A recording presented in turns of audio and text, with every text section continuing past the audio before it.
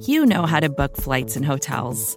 All you're missing is a tool to help you plan that unbelievable travel experience. That's why you need Viator. Book guided tours, excursions, and more in one place. There are over 300,000 travel experiences to choose from, so you can find something for everyone. And Viator offers free cancellation and 24/7 customer support for worry-free travel. Download the Viator app now and use code Viator10 for 10% off your first booking in the app. Find travel experiences for you. Do more with Viator. Support for this show comes from Sylvan Learning. When children love learning, they can tackle any challenge life throws at them. Sylvan's Insight Assessment can help you determine if your child is ready for what's ahead. It can also identify gaps in learning and point out areas that could be of concern for your child so they can tackle what's to come. And right now, it's the best price of the year at $29. Go to sylvan29.com to learn more and get your child's assessment for only $29. That's SYLVAN 29.com. You're listening to Into It from Vulture and New York Magazine. I'm your host, Sam Sanders. And we have a truly spectacular episode for you all this week. We're going to go deep on two apex predators. First, the cocaine bear from that movie called Cocaine Bear. And then another hunter, Penn Badgley's character Joe Goldberg in the Netflix erotic thriller You. There's a whole conversation to be had about the state of sex on screen. And we're going to have that conversation through you and through Penn Badgley's character, Joe Goldberg. But first, Cocaine Bear. I saw this movie yesterday. It exceeded my expectations beyond my wildest dreams, and I am truly honored, thrilled, and excited to have the writer of this movie with me right now in this podcast. Jimmy, hi. How are you? What's up, Sam? Thanks for having me. I gotta say, I went to see your movie yesterday, Tuesday of this week. And let me tell you who loves Cocaine Bear. The Alamo Drafthouse Cinema in downtown Los Angeles. They have gone all in on the marketing, on the promotions. There are Cocaine Bear posters and visuals everywhere. There was like a special Cocaine Bear teaser video before the movie started. They love y'all. I'm so bummed I didn't catch that. Actually, I was there on Saturday with some of the producers introducing the movie, and it was rowdy. No, it's been so cool to see everybody involved with and watching this movie lean into every single bit of Cocaine Bear-ness. I love it. I think it's great. I like it. It's good. It's good. I got so many questions for you. But to start, I guess I want you to confirm this for me. I heard you found the Cocaine Bear story on Twitter and that there's actually some truth to the story of the Cocaine Bear. Yeah. Really? Yeah. I mean, I was a couple decades late to the party, but yeah, I found it on Twitter, and then, I just kind of went down a rabbit hole where I just couldn't stop clicking links to give me all the information possible. And I found this story on Andrew Carter Thornton, who was a drug runner, and, he was dropping duffel bags of cocaine into the Chattahoochee National Forest for, his partners in crime. Of course he was. to pick up, and a black bear got into it. The bear, it fucking did cocaine. A bear did cocaine. And I thought, wow, that is an insane premise for a movie. So I wrote it. In the original, the actual story, the cocaine bear, the real life cocaine bear in Tennessee, he ingests the cocaine and then dies within 30 seconds, right? Yeah, it's kind of a bummer. And, I don't know, I don't know that much, but I know as a screenwriter that, a bear dying 3 minutes into the movie would make for a very short. Yeah, we don't want that. Short movie. We don't want that. Yeah, and also a bummer. Yeah. What was the hardest sell with this movie? Getting someone to greenlight a film with this as a premise, or getting a studio to actually let you call it Cocaine Bear? Surprisingly, neither were that tough of a sell. It was... Oh, really? It was the type of thing where I wrote the script thinking that it was never going to be anything that somebody would make. So I wrote the script, I passed it to a friend of mine who's a producer on the movie named Brian Duffield, and he gave it to the good people at Lord Miller, the production company, and it felt like they walked it into the studio and then it was sold within, a couple weeks, which...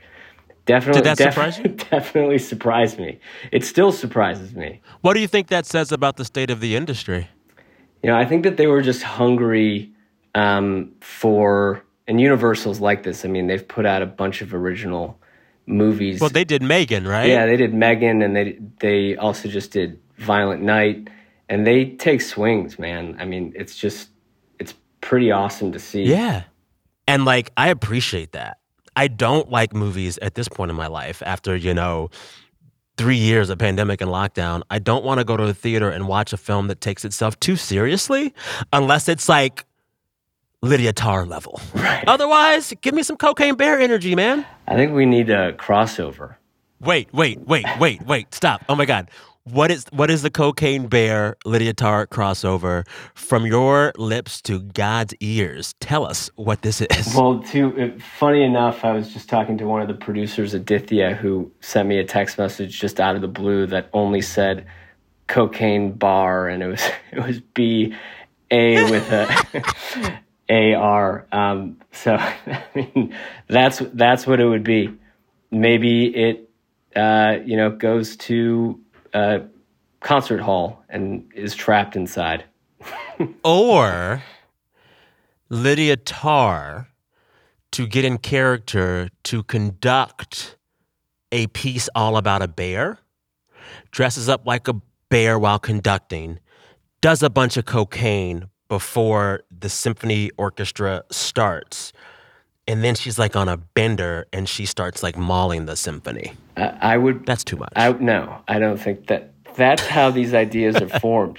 You can't go overboard. You got to just keep one-upping people. I love that. Lydia Tarr is the Cocaine Bear. Right. Bam. Let's do it. Let's go to Berlin. You and me. We'll do it. Let's play a game. Mr. Cocaine Bear, we do a game on this show every week called Into It, Not Into It. And basically, we bring up 3 or so stories from the week of pop culture and ask our guests if they're into it or not. At the end, I declare them winners or losers based on how much I like their opinions. But because I love Cocaine Bear so much, and the whole team at Into It loves this movie so much. You paused there. No, I do. Because I love Cocaine Bear so much. Because I love Cocaine Bear so much, we have crafted a special all-bear edition of Into It, Not Into It. We'd love to play with you right now. Hell yeah, let's do it. So basically, I'm going to call out famous bears, and you just tell me if you're into them or not, and why. Here we go. Winnie the Pooh, into it or not into it? Into it. Why? I love his little belly and the shirt that's a little too short. Great energy. Always a smile on his face. I mean, how can you not be into Winnie the Pooh? And with a name like that. I am more into the new horror version of Winnie the Pooh. You should be close now. We're not going to find them. We will. Pooh, Piglet, Eeyore, we were friends for many years, and they're out there. So apparently the IP has been around long enough to where anyone can use Winnie the Pooh in fair use. And now there's going to be a horror movie in which Winnie the Pooh is a murderous villain. I'm all about that version of Winnie the Pooh. I know. I cannot wait to see that movie. Have you talked to that team? No, Since you I both haven't. have made bear horror films? No. Okay. No, I haven't, but maybe there's a collab in the making. All right. The Berenstain Bears, into it or not into it? I am going to say not into it, but... Whoa. Yeah. Why not? You know what? again, I'm not sure I'm qualified to say why I'm not into it, but I feel like there was a little bit of a scandal with the Berenstein Bears. I can't remember quite what it is, and I don't necessarily want to say it on a podcast, but honestly, I used to read those books all the time. So I was into it. And then I just recently read something. Again, I don't want to start a rumor in case it's not true. Oh, please start it. Please start it. Please start it. What did you read? I refuse to start that rumor. I will say, and no one is telling me to say this, I would watch a dark, villainous origin story of the Berenstain Bears in which they're actually horrible. I'd watch that show. I'd watch that show. Yeah, just terrible, terrible bears. Hell yeah. Hell yeah. All right, next. Are you into or not into the bear from The Revenant?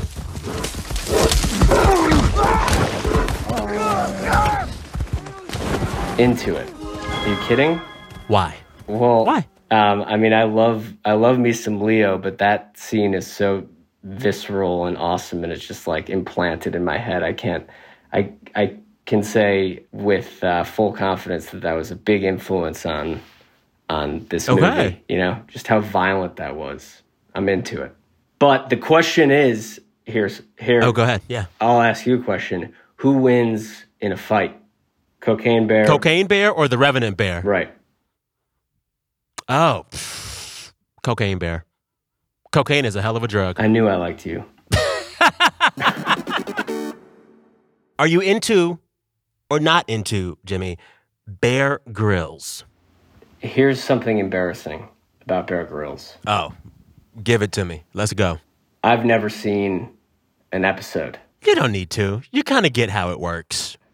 You kind of get How does it work? He's just this outdoorsman who can, like, make something out of nothing. You drop him anywhere in the world, and before you know it, he's, like, made a knife out of a tree and is eating a raw snake, and he's built a fire. He's like... Also, he's kind of fun to look at. He's like... Yeah, he's the hot guy that you would want to be stranded on an island with, right? Like the last person in the world. And the only thing I can do is to drink my own pee. And this is something I've never done before. And I'm expecting it to be pretty horrible. But I need to keep those... What about you? Are you into him? I'm into him. I remember watching... Remember, like, when like, Obama was just everywhere before he left the White House?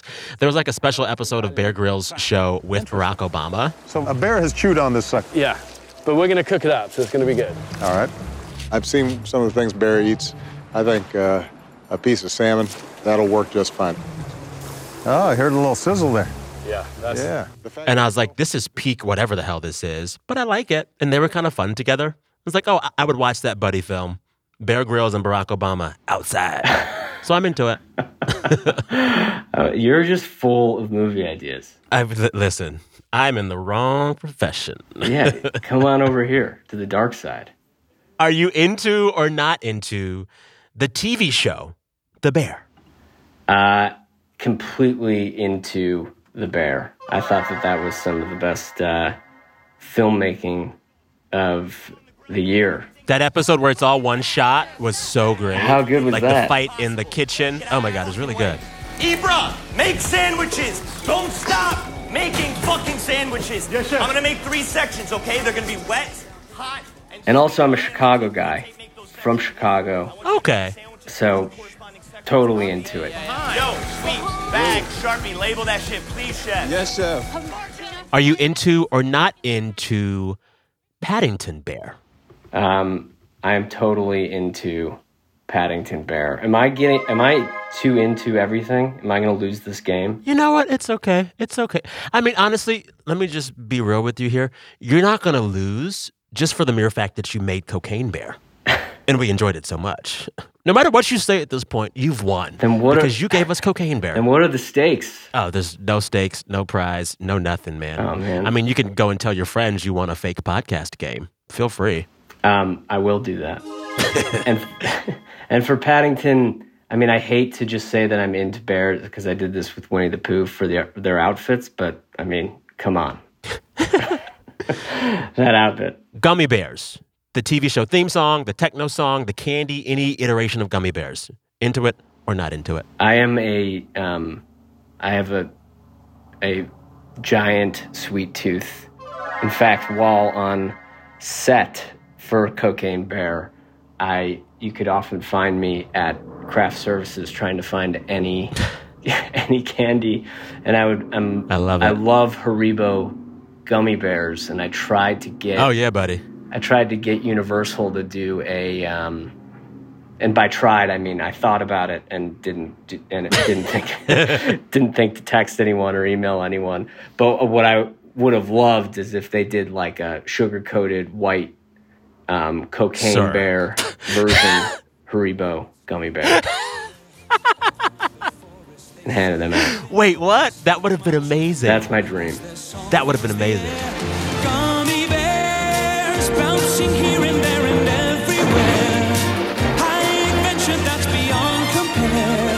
They are the gummy bears. I had a bunch more questions for the game for you, but as I already said, you've already won. You have won the game this week, our special bear edition of Into It, Not Into It. Congratulations. And what do I win? Oh, that was it. But congratulations. I'll take it. My last question for you. You have to make another movie about a wild animal on drugs. Not Cocaine Bear. Okay. What is the new animal and what is the new drug? I've been hearing what's so fun about this premise is that recently in the headlines, like before we were coming out, there was that story about how all that cocaine was dropped into an ocean. So, it became a joke of maybe this is the spin-off Cocaine Shark.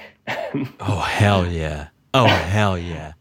And that's been such a joy to kind of watch the internet go crazy and come up with their own ideas for what these other things are. So I've seen like ketamine koala or like marijuana mongoose, like all that kind of stuff. People are digging the alliteration. Marijuana mongoose. That's a winner. Yeah, so I get sent all of these ideas about, how to blend one drug with a different animal. I think at a certain point we could just make, an animal kingdom, almost do like the Lion King. At that first scene where you see like the giraffes and the buffalo poke their heads up and stuff like that. And they're all just high AF. Yeah. And that they're just poking their heads up after doing a line of coke.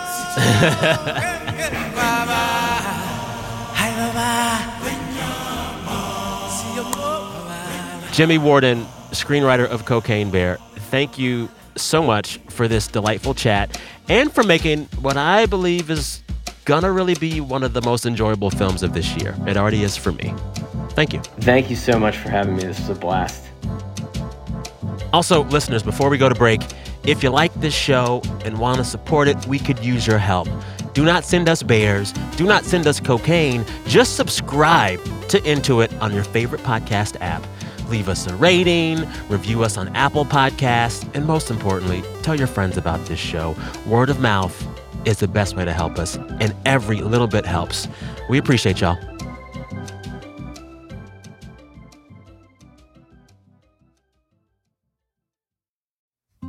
Support for this show comes from Sylvan Learning. As a parent, you want your child to have every opportunity, but giving them the tools they need to tackle every challenge, that takes a team. Now more than ever, educational support tailored exactly to what your child needs can make all the difference. That's why parents have trusted Sylvan Learning for 45 years as the ultimate teammate in their child's educational journey, instilling in them a love for learning and a passion for reaching the next level. And Sylvan's Insight Assessment can identify gaps in learning and areas that could be of concern for your child. It's a 360-degree view into your child's learning that you can't find anywhere else, and helps ensure that your child didn't miss something in school that might put them at a disadvantage in the future.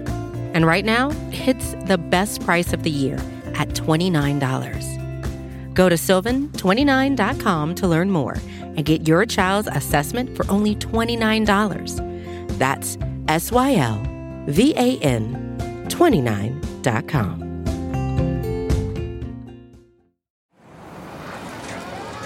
Fox Creative. This is advertiser content from 26.2 Team Milk and their new docuseries, Running Sucks. Is running the worst? Yeah. Do you love it? Do you hate it? I hate it so much. I hate it so freaking much. That you're a real runner now! I hate it. I'm Abby Ayers, a 37-year-old mom from Utah who found herself running across the Manhattan Bridge in my first race ever. Running Sucks celebrates women who run and the running communities that carry them across the finish line. Running helped me in so many ways postpartum. It really is about taking my power back and proving myself wrong. For every person like you, I'm telling you you belong, and I'm telling you you can do it. I never thought the words would leave my mouth, but yes, I'm planning on running a marathon. I can't even say it without laughing, because, who would have thought? Watch Running Sucks at runningsuckstheseries.com and learn more about how Team Milk is helping women runners across the country conquer their next course.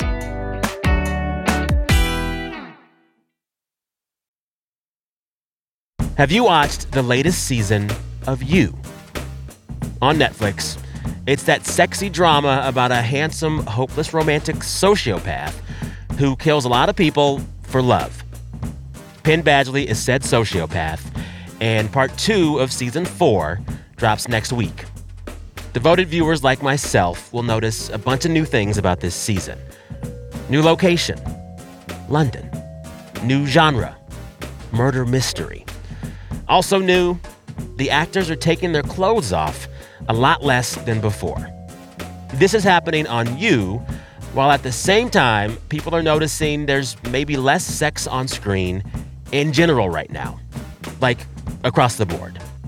And the sex we are seeing, it's not so good.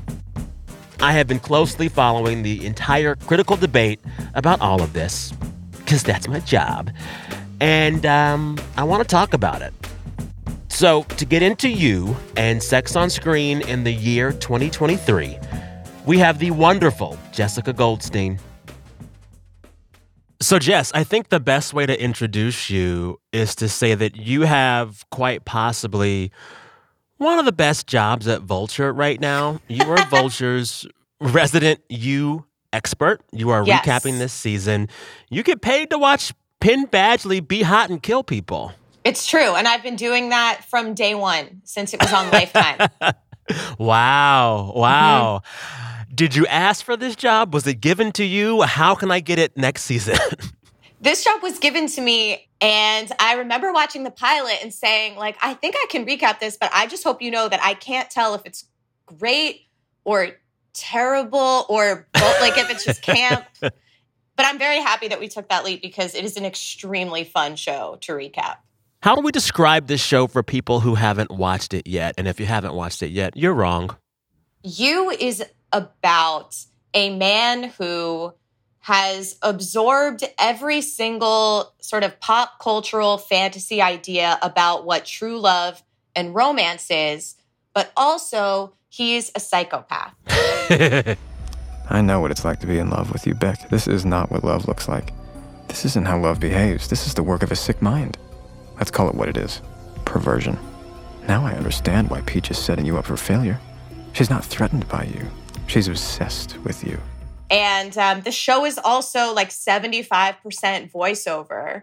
And it's just, it's Penn Badgley of Gossip Girl fame. Very low voice, just talking to you the whole series. This extremely deep, sultry register. Just, I think intentionally, of course, luring you in to think that he's very charming and enticing, and then twisting it around to reveal that he is completely fucking nuts.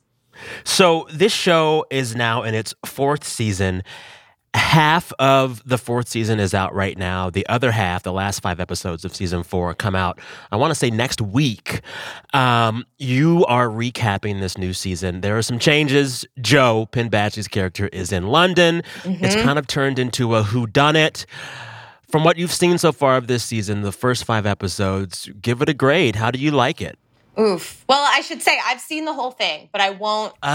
Don't spoil it. Don't you dare. Okay. I don't want to be mean. But I will say this season is it's not hitting for me as previous seasons have. What do you think? I think I'm having to spend a lot of time thinking about this new cast of characters in London when all I really want to think about is the character of Joe, you know? Yes. And so, like, I see what they're trying to do, but all I really need is Penn Badgley and that low voice and that symmetrical face being crazy. That's all I need. You know what else? I get the sense that, and I don't know this for a fact, but you know, the previous seasons of the show take place in these environments that you could tell the writers knew very deeply. And so the people that they were satirizing, they came from this place of really hard-won intel about who are the insufferable Brooklynites, who are the insufferable Angelinos, who are the insufferable residents of Madre Linda. And so those satires were so sharp. And their London characters, I truly feel like the only thing they know about London is that there's a Soho House there. And that's it. So this is what a £25,000 a year membership will get you. The gorgeous, the hip, and the spoiled, wearing real fur to drink in Instagram-friendly lighting. Even smells rich in here. You know what, though? In spite, though, of this season not being as good as the previous ones, I do still like it. But I want to talk not just about whether the new season of You is good or bad or a hit or not. I want to talk about how You right now plays into this larger conversation about sex on screen. There's been this simmering debate amongst the TV and movie, I guess, critical class about whether TV and film is becoming unsexed. Like, not enough sex on screen these days. And You is a part of this conversation because Penn Badgley famously has talked about how for season 4 of You, he's wanted to do less sex scenes. I mean, I asked Sarah Gamble, creator of the show, can I just do no more intimacy scenes? This is actually a decision I'd made before I took the show. Before I took one of the reasons that I don't think I've ever mentioned it publicly, but it's one of the main things is like, do I want to put myself back on a career path where I'm just always a romantic lead? It's really important to me to like fidelity in every relationship, and especially my marriage, is important to me. And I just got to a point where I don't want to do that. So how much less can you make it was my question to them. And so for this new season of You, we're seeing less sex, and we're also seeing every person in every sex scene have their clothes on. It's kind of a big deal, no? This show is built around the whole sexy serial killer motif. Yeah, it's an interesting challenge for the show. I mean, part of me is on the side of, I think it's great that actors are able to state their boundaries and be respected at work. And just because he signed a contract several years ago, whatever's going on in his life where what he used to feel comfortable with, he doesn't feel comfortable with anymore. I certainly can see how you'd want to change your mind about that over time. I think that describing intimacy on screen as infidelity, that to me is a conflation that I would be shocked if many other people in his profession shared that. I mean, for instance, Meryl Streep's been married a long time. Do I think that every time she's kissed somebody or had sex in a movie, she thinks, I can't believe I get to cheat on my husband right now just so I can win an Oscar? Like, no. Yeah. No, it's interesting. And it's also like, I don't know, I wonder, does it actually change the show at all? You know, I'm watching season 4, and yes, the clothes are on for the sex scenes. There are fewer sex scenes, but I watch this new season, and it still feels pretty erotic. He is still a very, very handsome man. He is still talking in that low, smooth serial killer voice. Did it change the feel of this show for you, seeing the less sex of it all in this new season? Honestly, I don't think so. I mean, I think the stuff that makes the show sexy isn't always the sex scenes. It's about tension and desire, sometimes more than actually seeing people have sex.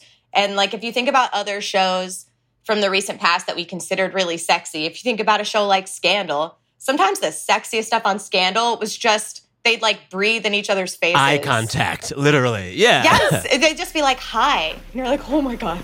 Mr. President. I like that. Say it again. Mr. President. Mm-hmm. So then, why do you think, because there was a good week or two of discourse around the Penn Badgley and sex or no sex of it all, why are we so into this conversation right now? Not just with Penn and with you, but writ large in this conversation about if there is enough sex on screen. I think it's arriving at, there's like a collision of a few big cultural discourse stories happening. One is we have this reevaluation post Me Too of how sex and intimacy was handled on movie sets, on TV sets. Many people coming forward to say that scenes that you might have thought that I enjoyed that, but I was coerced into doing that. I didn't feel comfortable doing that. And so I think that it's possibly something of like I don't want to call it an overcorrection, but there's certainly a reaction to that where I think people are, they're being careful in the opposite direction as a response to that. So I think that's part of what's going on. I also think it arrives at the same time as we've been having this bigger conversation about like, why are there no more movies for adults? Yeah. Well, and what I find so crazy about the whole sex on screen debate right now, the characters only get more hot and more ripped. But then they just have less sex on screen or just less erotic and sensual on screen. You see every person that's a part of the Marvel Cinematic Universe at this point, they're Greek gods, you know? And then you watch them in these movies, they're unsexed, they're unsensual. It's this weird juxtaposition. And I gotta say, as a consumer, I don't like it. You know, I don't need to see like hardcore sex scenes on screen, but I do admire when sensuality and sexuality is treated tastefully in a TV or a film and made for an adult to consume. So I'm mad about it. How do you feel personally as someone who watches TV for a living about whatever the state of sex is on screen right now?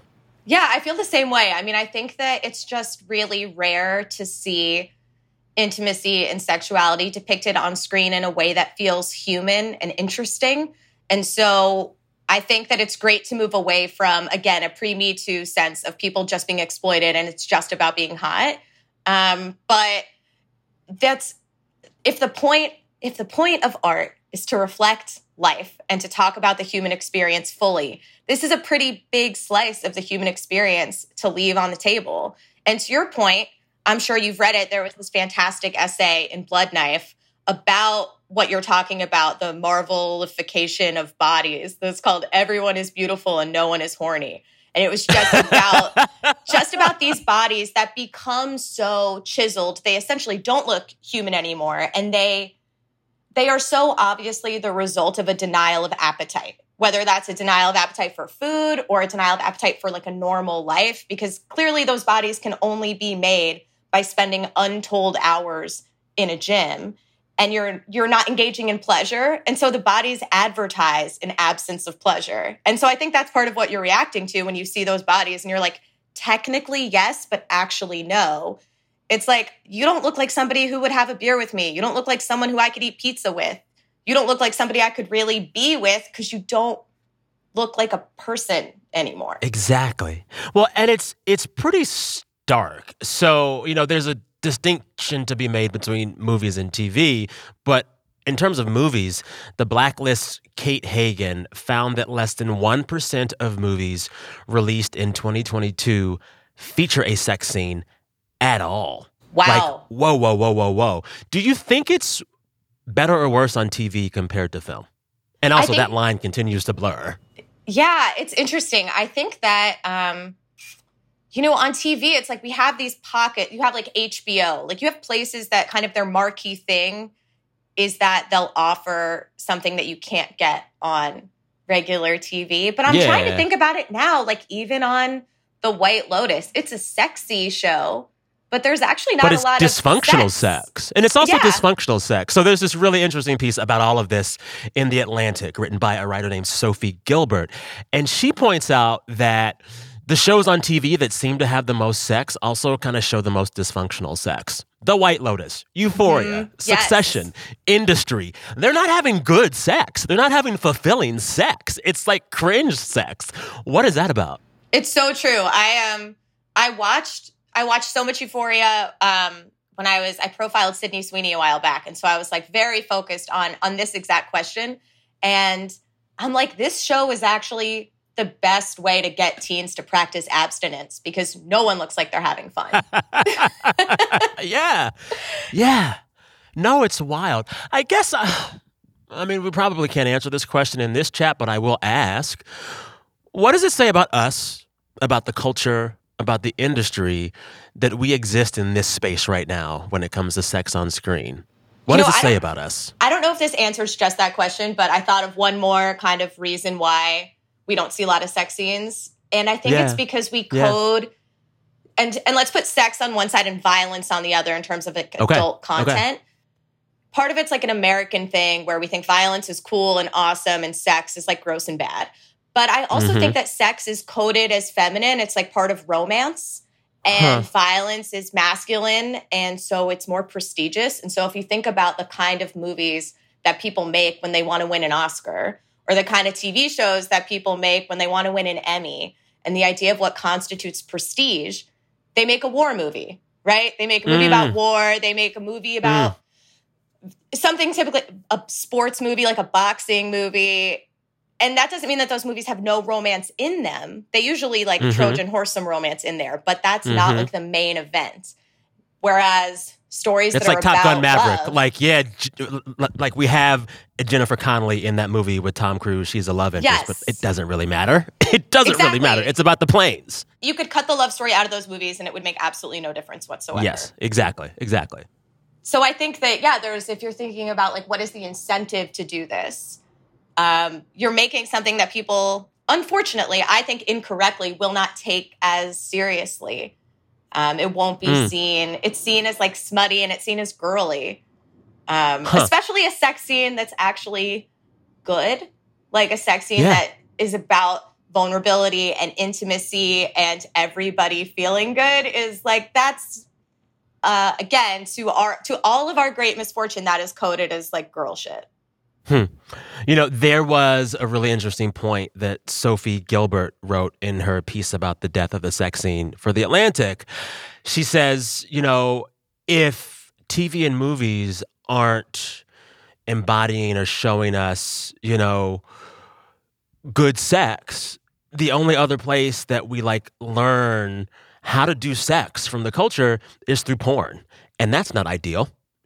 So it's like there's almost this vacuum. And if you don't see positive depictions of sex in a movie, in a TV show, you might have to just look to porn for guidance. And that's going to lead all of us to places that just might not be good for any of us, Totally. I totally agree. It's porn, or I guess there are lots of sex educators on TikTok. But if you think about what's getting consumed the most, it's not niche sex educators on TikTok. It's definitely pornography. Exactly. So do you think we should be having these two conversations together? And if so, how do we do it best? Is Penn Badgley and his discussion of sex scenes or no sex scenes, is it really connected to this larger debate and discussion? And if so, how should I square the two? I think that the Penn Badgley comment is accidentally just getting attached to a larger cultural moment. It's not totally separate from that, but I almost see his comment as being more, in the most generous reading of it, it's about being more transparent about boundaries at work. And it's about people, particularly actors, who I think are made to feel like if they're not always compliant and always down for everything, they'll never get hired. It is sort of setting a model for actually you can say no to stuff. I don't think it's fair to put this larger conversation that we're having about how disappointing and frustrating and kind of juvenile it is that there's so little sex and good sex in mainstream pop culture on the shoulders of one person who has decided that for his own personal reasons. It's just something he would rather not do. Yeah. Yeah. Where are you seeing the best sex on TV right now? Oh my God, that's such a good question. Do you have an answer to this? Let me think about it for a second. I'm trying to think. I'm actually rewatching Girls right now, so it's very funny to be having this conversation. You and all my friends. You and all my friends. That's why I had to. It's so much... Sorry, this is probably not super relevant for this, but it's so much better now to watch it that I'm not the same age as the girls on Girls. Like, I had much better emotional distance from all of their bad decisions. Yeah. I'll say this. The best depiction of the reality of sensuality that I've seen in the last several years probably has to be Pen 15. This is a teenage coming-of-age drama where the two leads are adults who play teenagers, and their co-stars in many scenes are teenagers. And it's just all about the awkwardness of like figuring out your body when you're 12 and 13 and that first kiss with the braces and how everything is just strange and weird. He put his lips like all the way around mine. Ew. And like sucked. I found it to be a refreshingly honest depiction of sex on screen. Pen 15. Yeah, and I think because of the creative limitations of the rest of the cast being children, they ended up doing these really cool workarounds. Yeah. Oh, you know what else had great... What? Well, of course, Fleabag, and talk about a show where some of the sexiest stuff is not having sex, is just like talking. And Starstruck. Did you watch Starstruck? I didn't. Which one is that? Okay, Starstruck is on HBO. Rose Mantefeo, phenomenal stand-up comedian. And the premise is that she has an unwitting one-night stand with a guy who she realizes in the morning is like a very famous actor.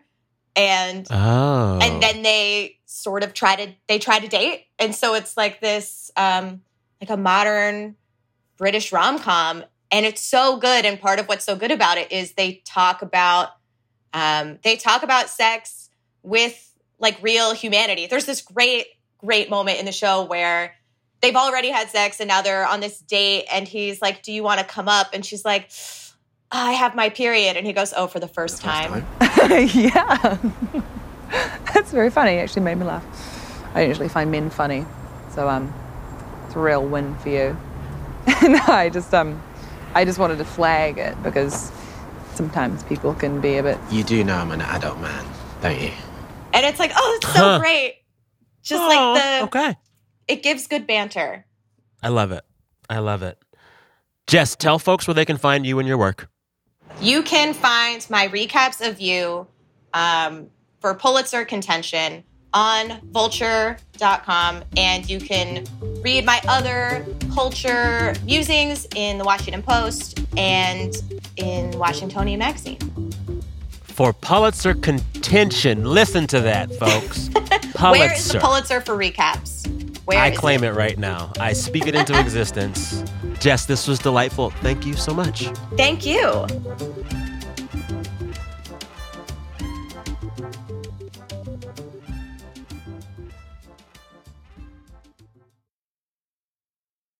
Culturegeist. Culturegeist. You're listening to Culturegeist. Culturegeist. I don't know, y'all. And now to a segment we're calling Culturegeist. About all the things we can't stop thinking about. The culture that's haunting you, haunting me, haunting all of us, for better or worse.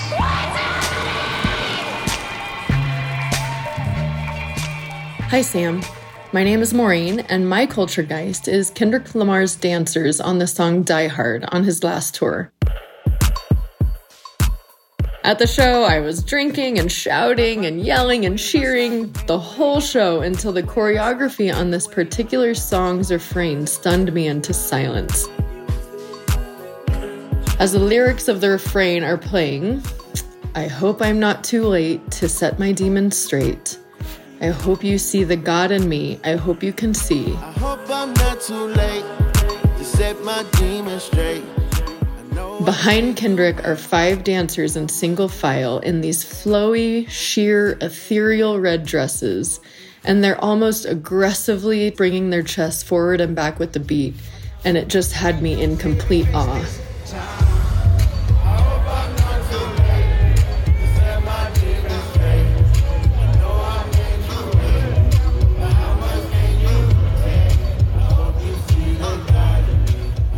Now that song is on repeat in my house, and I often have to stop and pull up the video just to see those dancers again.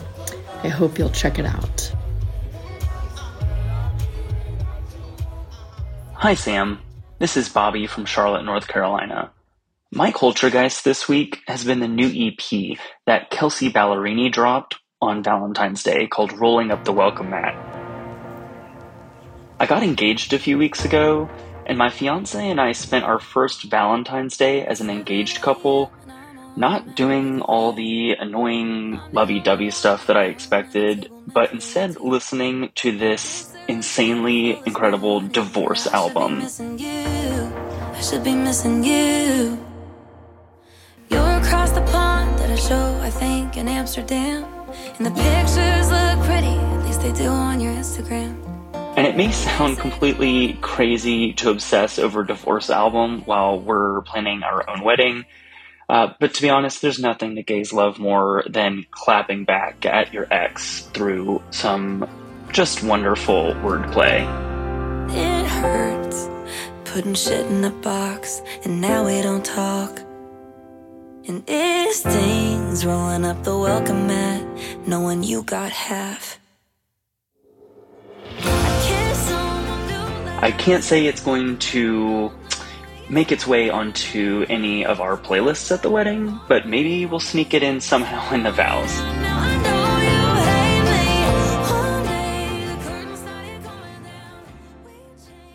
Hi Sam, my name is Kay, and this is my Culturegeist. So in Atlanta, where I live, there's the Beltline, which is a public greenway space for folks to walk around on. And there are many reoccurring characters and people who appear on the Beltline. And one of them is this guy who will show up in a fedora and smoking jacket with a cigar and a bottle of red wine and a boombox. And he'll just play music for folks as they walk by. And he's honestly just the vibe. Like, he is so great.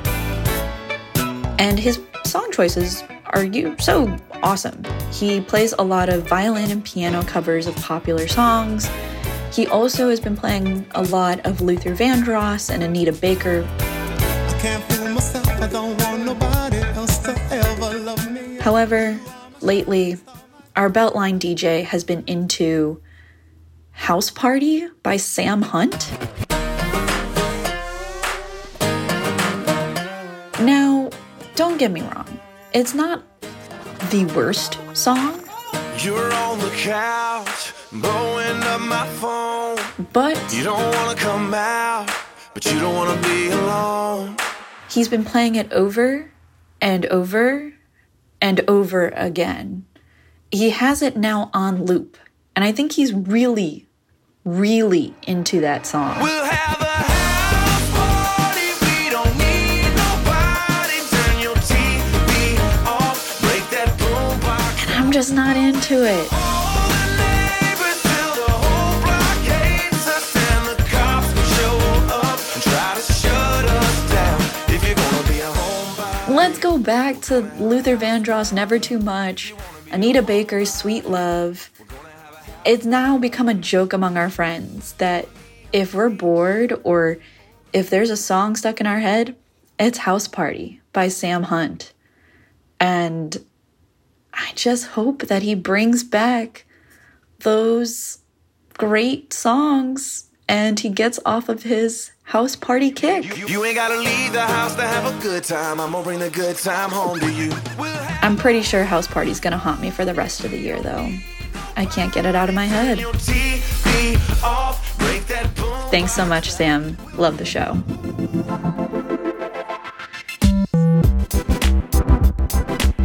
Thanks again to Kay, Bobby, and Maureen. Listeners, do you have a Culturegeist? A thing in the culture that's been haunting you for days or weeks or even years? Share it with us. The more specific you are, the better. Just send us a short voice memo via email to intuit@vulture.com. All right, Intuit is hosted by me, Sam Sanders. The show is produced by Janae West, Travis Larchuk, Gabi Grossman, and Jelani Carter. Our fearless editor is Jordana Hochman. Our engineer is Daniel Turek. Our music is composed by Breakmaster Cylinder, and if I'm being honest, he should write the score for Cocaine Bear, the sequel. And Hannah Rosen is the head of audio at New York Magazine. All right, listeners, we're back next week, but some special news for you. When we come back next week, we're going to have double the pleasure and double the fun for you Intuit listeners. We're going to twice a week. We'll start publishing on Tuesdays and Fridays. That's right, more of us to love. All right, till then, be good to yourselves.